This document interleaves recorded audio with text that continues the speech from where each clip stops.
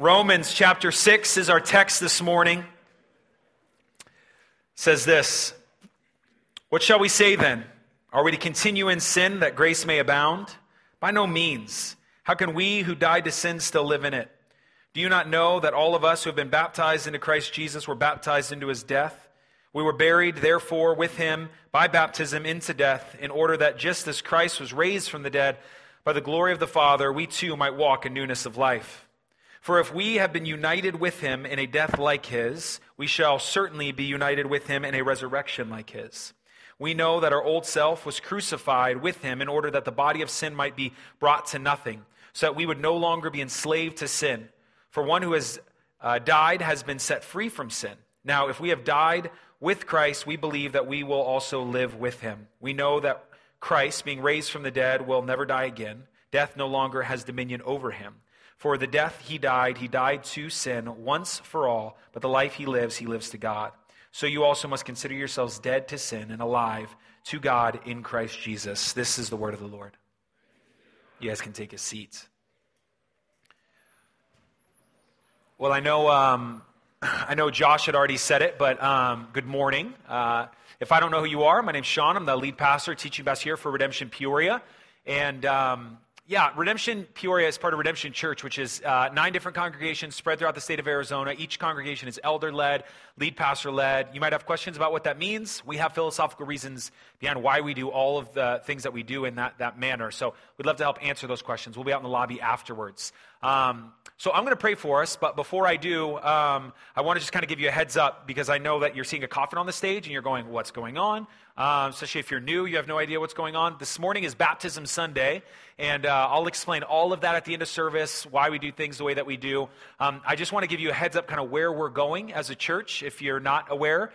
So we actually have spent the last 10 months going through the book of Ephesians. Last week, we read through the entire book of Ephesians. We were done. That was it. We went through it whole year. It was awesome. It was super great. And now we're in this 5-week period, 6-week period before Advent starts, because we always spend our time honoring the church calendar during our season of Advent.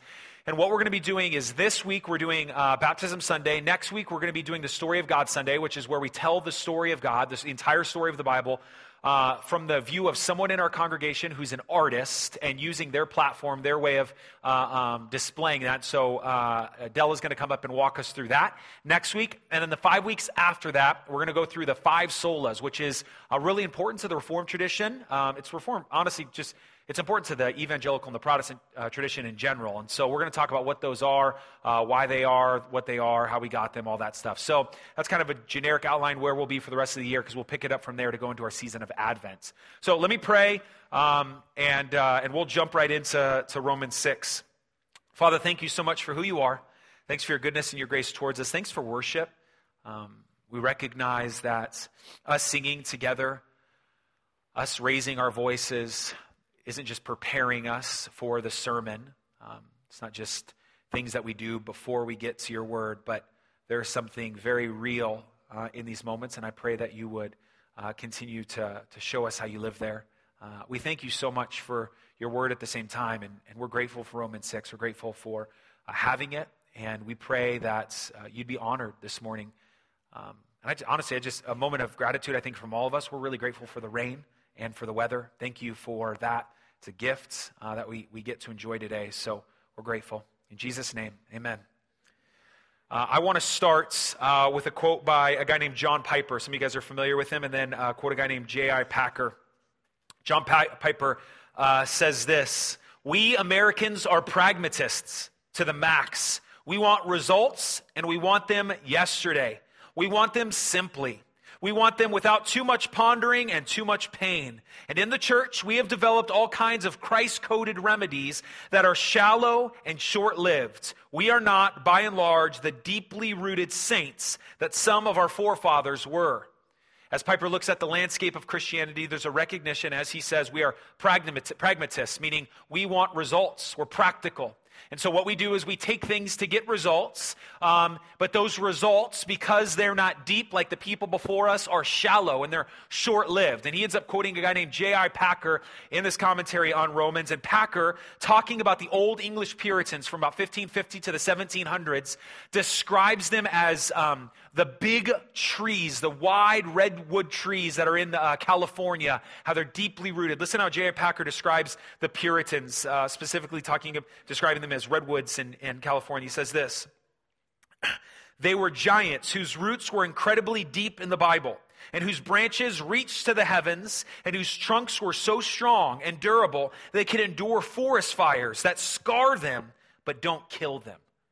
So J.R. Packer, as Piper uses Packer here to juxtaposition what he sees across the American landscape, there's shallowness. Packer says, if we were to look at the Puritans before us, we would see strong oaks.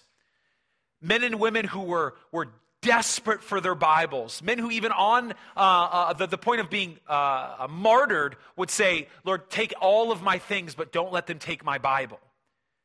These men were strong. These people were strong, deeply rooted in the Scriptures.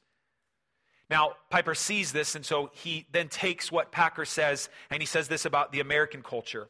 In juxtaposition, affluence seems for the past generation to have been making dwarfs and deadheads of us all. Now, if we don't use the term deadhead, but here's Piper's synopsis. His point is this: as we look at the Puritans, we see men and women who were deeply rooted in the Bible, that even when trials came, they weren't just thrown over. I mean, have you seen the size of those redwoods in California? They're gigantic. I mean, famous, they're known for being able to drive cars through them. They've been there forever. And in juxtaposition, he calls us deadheads. It's not a term we use often. It literally means like a leech, someone who just mooches off of someone else. And this is what we get. We are pragmatists, and so we want results. And because we want results, we get shallowness. And essentially, we have men and women, maybe some in this room, who live off of other people's relationship with God. They themselves don't work through complexity, through density, when there's things that are hard to read, like the book of Romans. Man, we don't fully understand it. We don't even know we want. That's for the theologians. And I'm pleading with you, it's not. Man, my hope would be, let's say in 50 years, that one day, my wife knows more than anyone, I'm a homebody. I plan on going nowhere. I want to pastor this church till I die. Maybe not at Centennial, but we're somewhere. And as we go through this whole deal, as we continue, I hope one day I'm able to pass this on to another faithful man who's going to pastor this church. And I want to continue to be in this church in some form of counseling, do something like that's my long-term plan. I just threw it out to you. That's what we're hoping for, okay? But here's what I would love to see, that in 50 years, we're doing this whole sage thing together. That we have lived this life, we're in it for the long haul, and we are wise sages. That we are like the redwood trees in California. We're not like weeds or winter grass in Arizona that just burns up when summertime comes. But we're in this for the long haul. And so the reason I lay out and I start this before we get into Romans 6 is this morning we're going to go through baptisms. And we're going to talk about baptisms. We're going to have people be baptized. But if we're not careful, we think that the people who are coming up here, or you who've been baptized, you think it was just something you did. It was just part of being Christian. And Christianity, unfortunately, in the last 60 years has celebrated baptisms. Oh, you want to be baptized? You're a Christian? Come be baptized. And we forget that for millennia, men and women have literally been killed when they go into the water.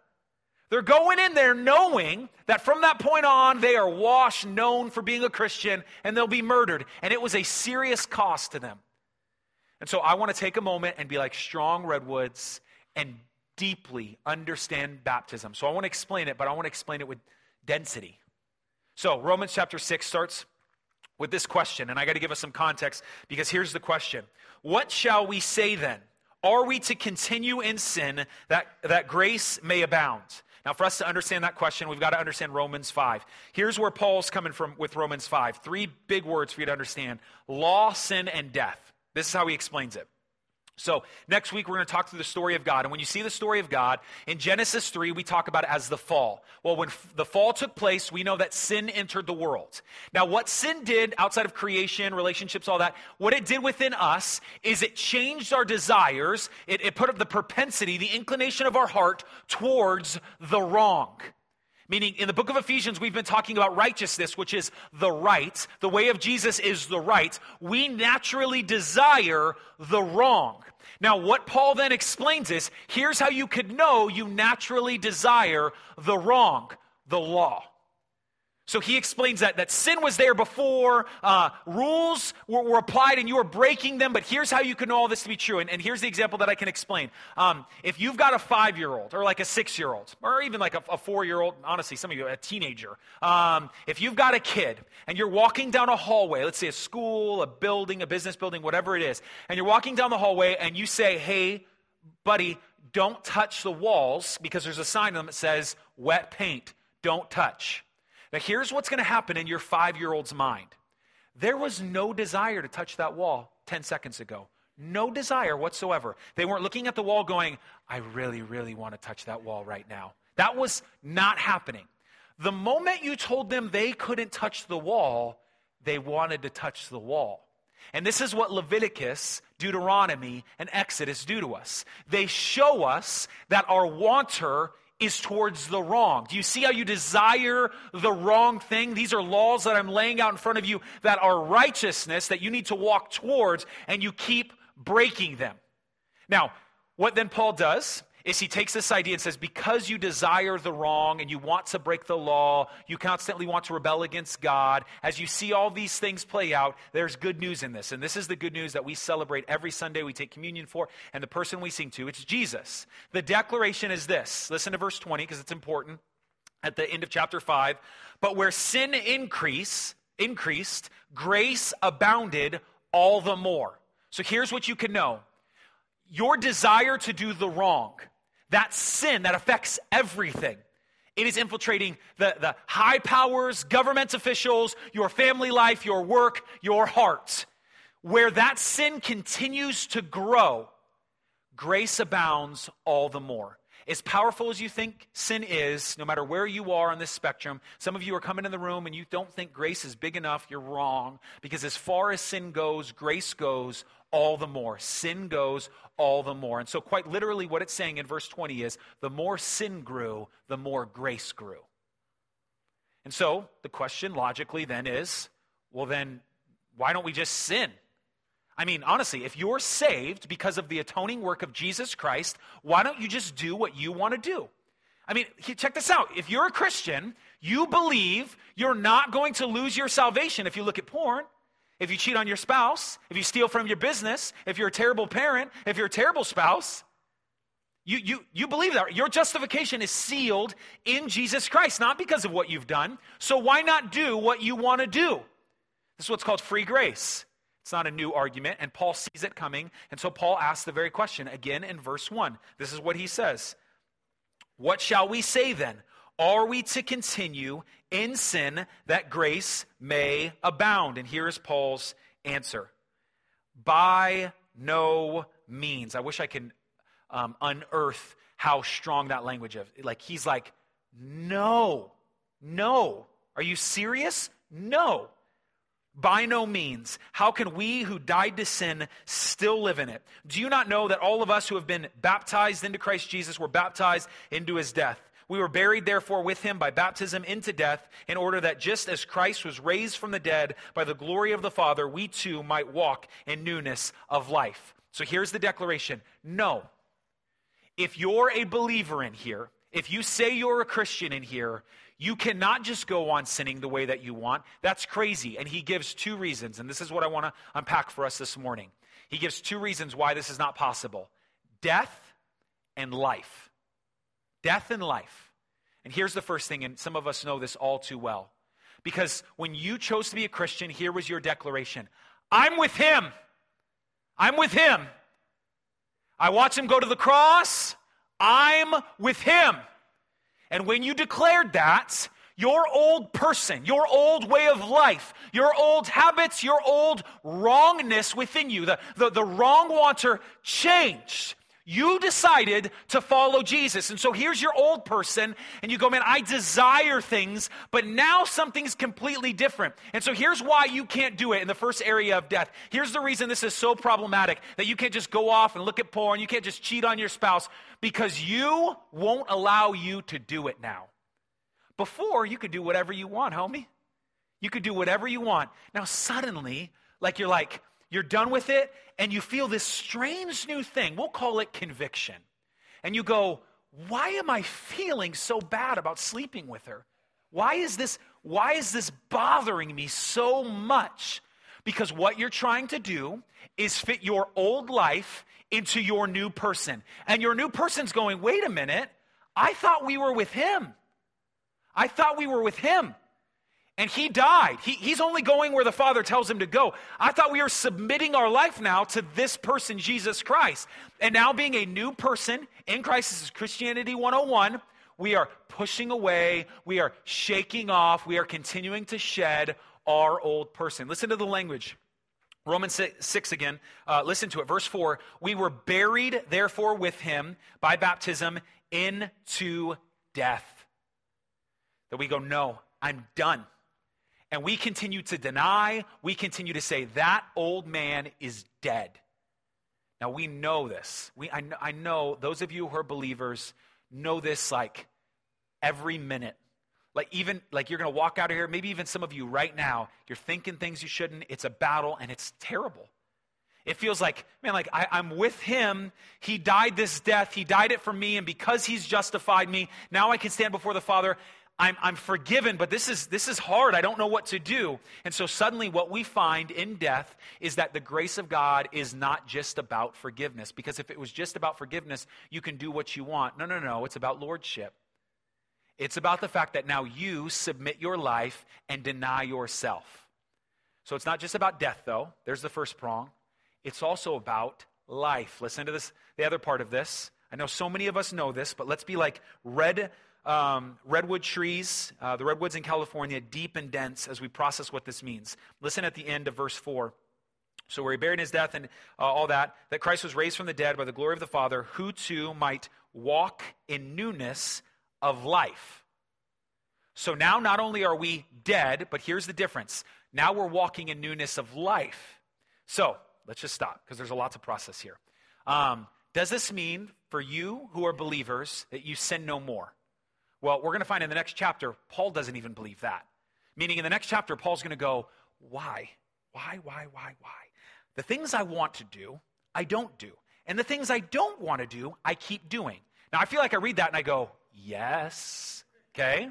Now, this is the tension we live in as Christians. That now we're trying to shed off our old life, we're trying to put on a new life, and we feel like we can't get it right. This is called the process of sanctification. We are learning to be what he has already made us. So when we declared, I'm with him, we watch. And we watch Jesus closely as we read the Gospels because he denies himself. Nobody is denying that. We read the story of the Gospels and we're going, man, he gives his life away.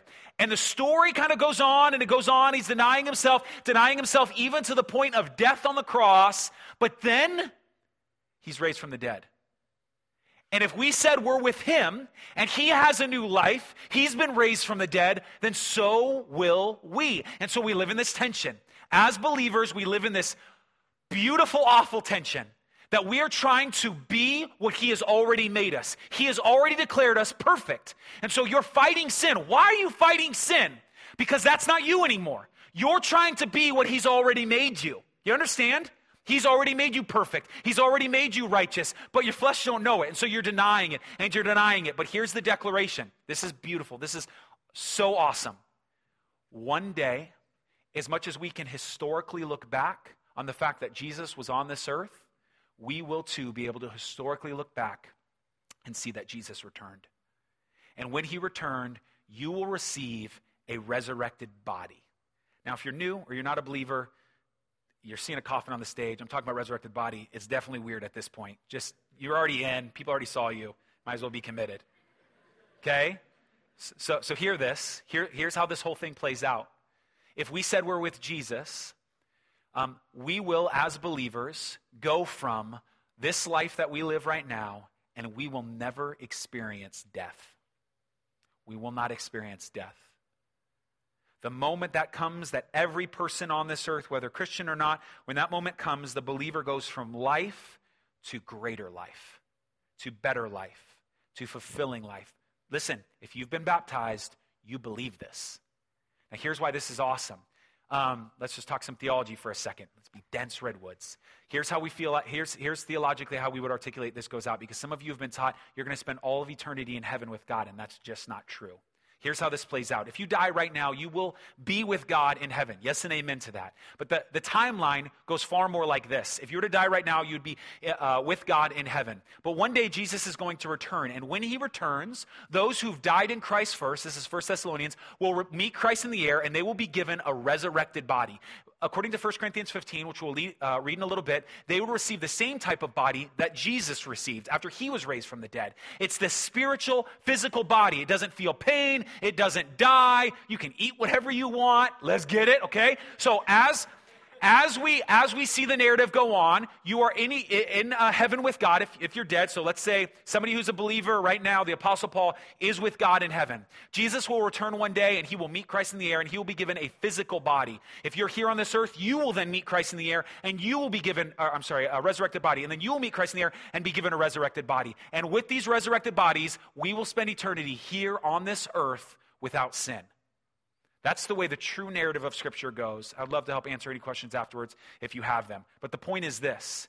The promise lies in the fact that one day this fight of sin, and man, I know, it feels like every time you win one battle in sin, you lose two. Every time you move forward, it feels like, oh my goodness. One day that fight will be no more. Those deceitful desires will be no more. But hear me, this is important. What Jesus has done right now is he has taken the control that sin has on your life and he's removed it. So even though you're failing, even though you're barely stumbling along in your sanctification, barely moving towards Jesus Christ, here's what you need to know is true. It's done. He's got you. Your heart has changed. Sin doesn't have to win. It doesn't. Before, you didn't have a chance. But now in Jesus Christ, sin does not have a hold of you. Listen from 5 on. Listen to the declaration here. I want you just to hear all the way to verse 11 how often he uses the words death or dead and life. Listen to how often he's talking about and describing these two beautiful truths. For if we have been united with him in a death like his, we shall certainly be united with him in a resurrection like his. We know that our old self was crucified with him in order that the body of sin might be brought to nothing, so that we would no longer be enslaved to sin. For one who has died has been set free from sin. Now, if we have died with Christ, we believe that we will also live with him. We know that Christ, being raised from the dead, will never die again. Death has no longer has dominion over him. For the death he died, here we go, for the death he died to sin once and for all, but the life he lives to God. So you also must consider yourselves dead to sin and alive to God in Christ Jesus. So you also must consider yourselves dead to sin and alive to God in Christ Jesus. Sin wants back in, it's dead. No, it wants back in. No, it's dead. The wanter's there, it's dead. You know the paint's on the wall, but he's given you this crazy desire to go, you know what, I know there's paint, but I don't want to touch it. There's a desire there, I feel like sometimes, but no, that's not who I am now. You're dead to sin because Jesus was dead to sin. Now, it's really hard to understand this whole deal. Like, to use analogies, the one that I always find myself using is the idea of a ring in marriage. So I get the opportunity as a pastor to be in like the extremes of people's lives, whether it be in a hospital room or for a funeral or whatever it is, but also like baby dedications and weddings. So when I do someone's wedding, like everyone else, hopefully every Christian pastor, they're going to use some type of symbol. So we ask the best man, you have the rings, they give it bride, groom, and they put these things on. Now, no one in there, or even us in this room right now, goes, Yep, the moment they put the rings on, now they're married. When they take them off, they're not married anymore. No one says the power of the marriage is in the wedding ring. Now, I am married. I have a tattoo, which is not a sin, FYI. Had that argument. Okay? So hear me when I say this. No one's looking at my tattoo or those of you who wear a ring and go, okay, so you're married when it's on, but when it's off, you're not married anymore. No, what the ring is doing is it's symbolizing the density behind the marriage. And it's really hard to explain death and life, but Paul gives us one, and it's, of course, what we see on the stage. It's baptism. But he doesn't just give us baptism, he assumes it. Listen to this. Let's go back to verse 1. What shall we say then? Are we to continue in sin that grace may abound? By no means. How can we who died to sin still live in it? Do you not know? You ready? It's almost, listen to the assumption.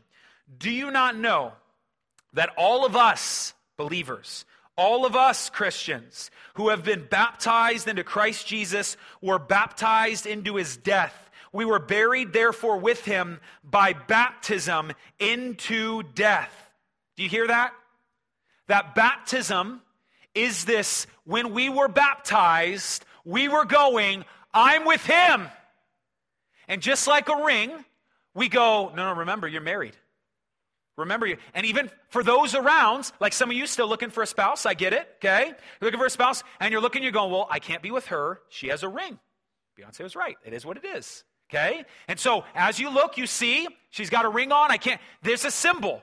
That's a symbol, right? You're looking at it. And in the same way, Paul is going, when you were baptized into Christ. You went into the water, you came out of the water, and from this point on, remember your baptism. This is why our brothers who are Presbyterians, they do infant baptism, which is not the same as Catholic infant baptism. It doesn't hold any salvation, but they believe you're baptizing them into the community. We don't do paedobaptism, but their point is this, that they baptize their children as they sprinkle them with water, and they teach them to, this is really important, live into their baptism. Remember, son, you were baptized. Remember that. You're accepted into the community of faith. You are to walk this out.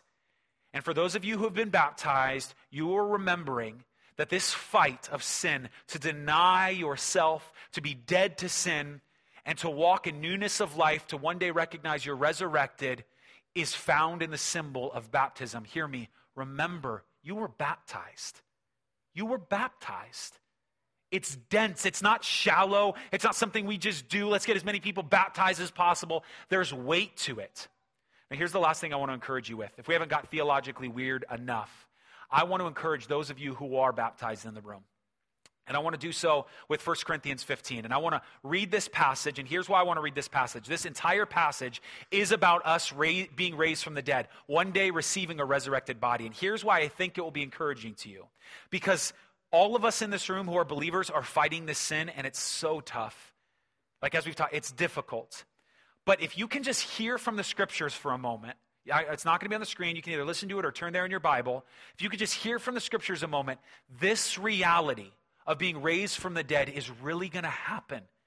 It's not just some kind of ethereal, Christians are crazy, it's out there. It's really going to happen. Listen to 1 Corinthians chapter 15. If you want to just listen, that's fine. If you want to read it, you can turn there. We're going to start in verse 35.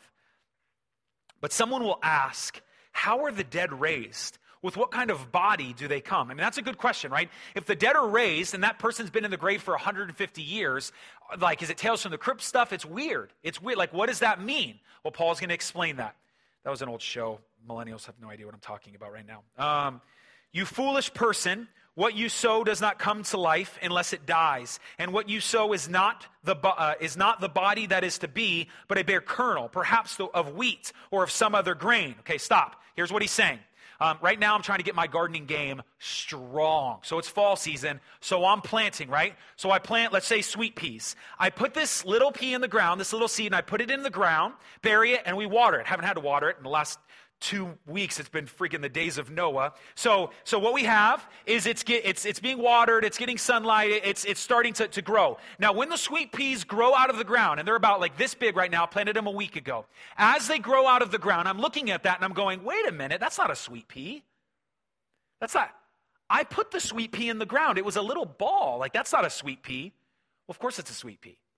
Like, what I put in the ground was the seed. That seed had to die. And that's what a sweet pea seed looks like. But when it grows, it looks like something completely different. May I argue, even more beautiful.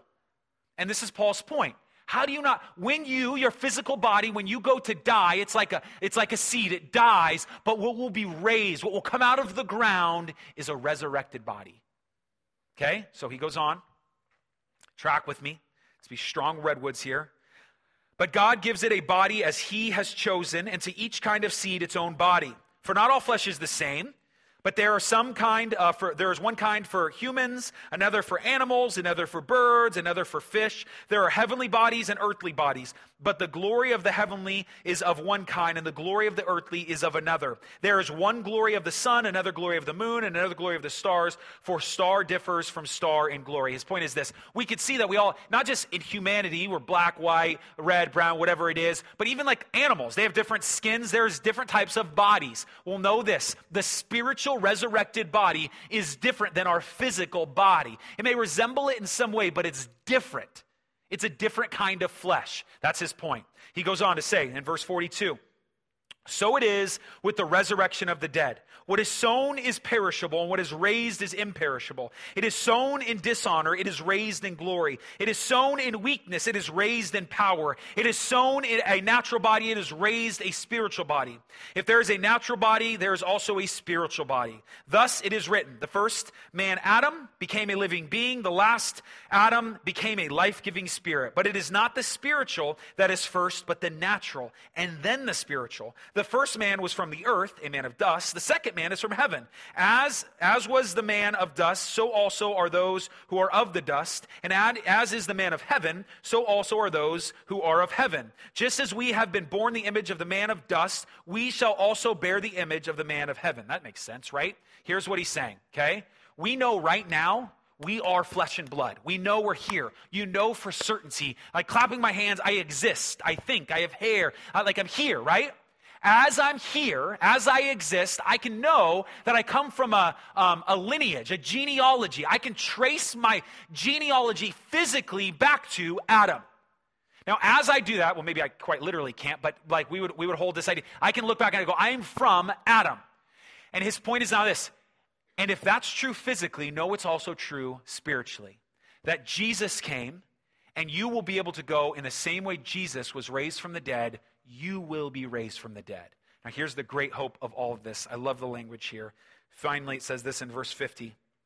I tell you this, brothers, flesh and blood cannot inherit the kingdom of God, nor does the perishable inherit the imperishable. Behold, I tell you a mystery. We shall not all sleep, but we shall all be changed in a moment, in the twinkling of an eye, at the last trumpet. For the trumpet will sound, and the dead will be raised imperishable, and we shall be changed.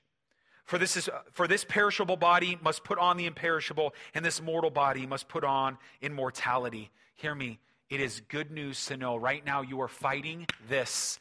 Your thoughts, you're fighting this, but one day this will be transformed into a resurrected body. And this, the fight that is here, will be no more. And here's how you can know that it is true. Jesus was raised. He truly was raised from the dead. And if you believe that as a Christian, then you believe one day this fight will be no more. You will receive a resurrected body. Hold on hope. Don't grow weary in doing good. Remember your baptism. And so that's what we're going to do this morning with some people. Let me pray. Father, thank you so much for who you are. Thanks for your goodness and your grace towards us.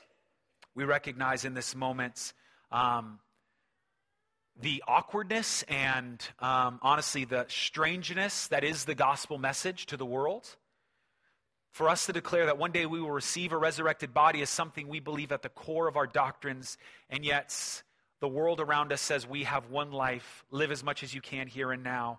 I pray that we would fight against that posture, that we would know that denying our flesh to walk in rightness, in righteousness, is the path you've given us, and one day we will be glorified. We will be made whole, truly human.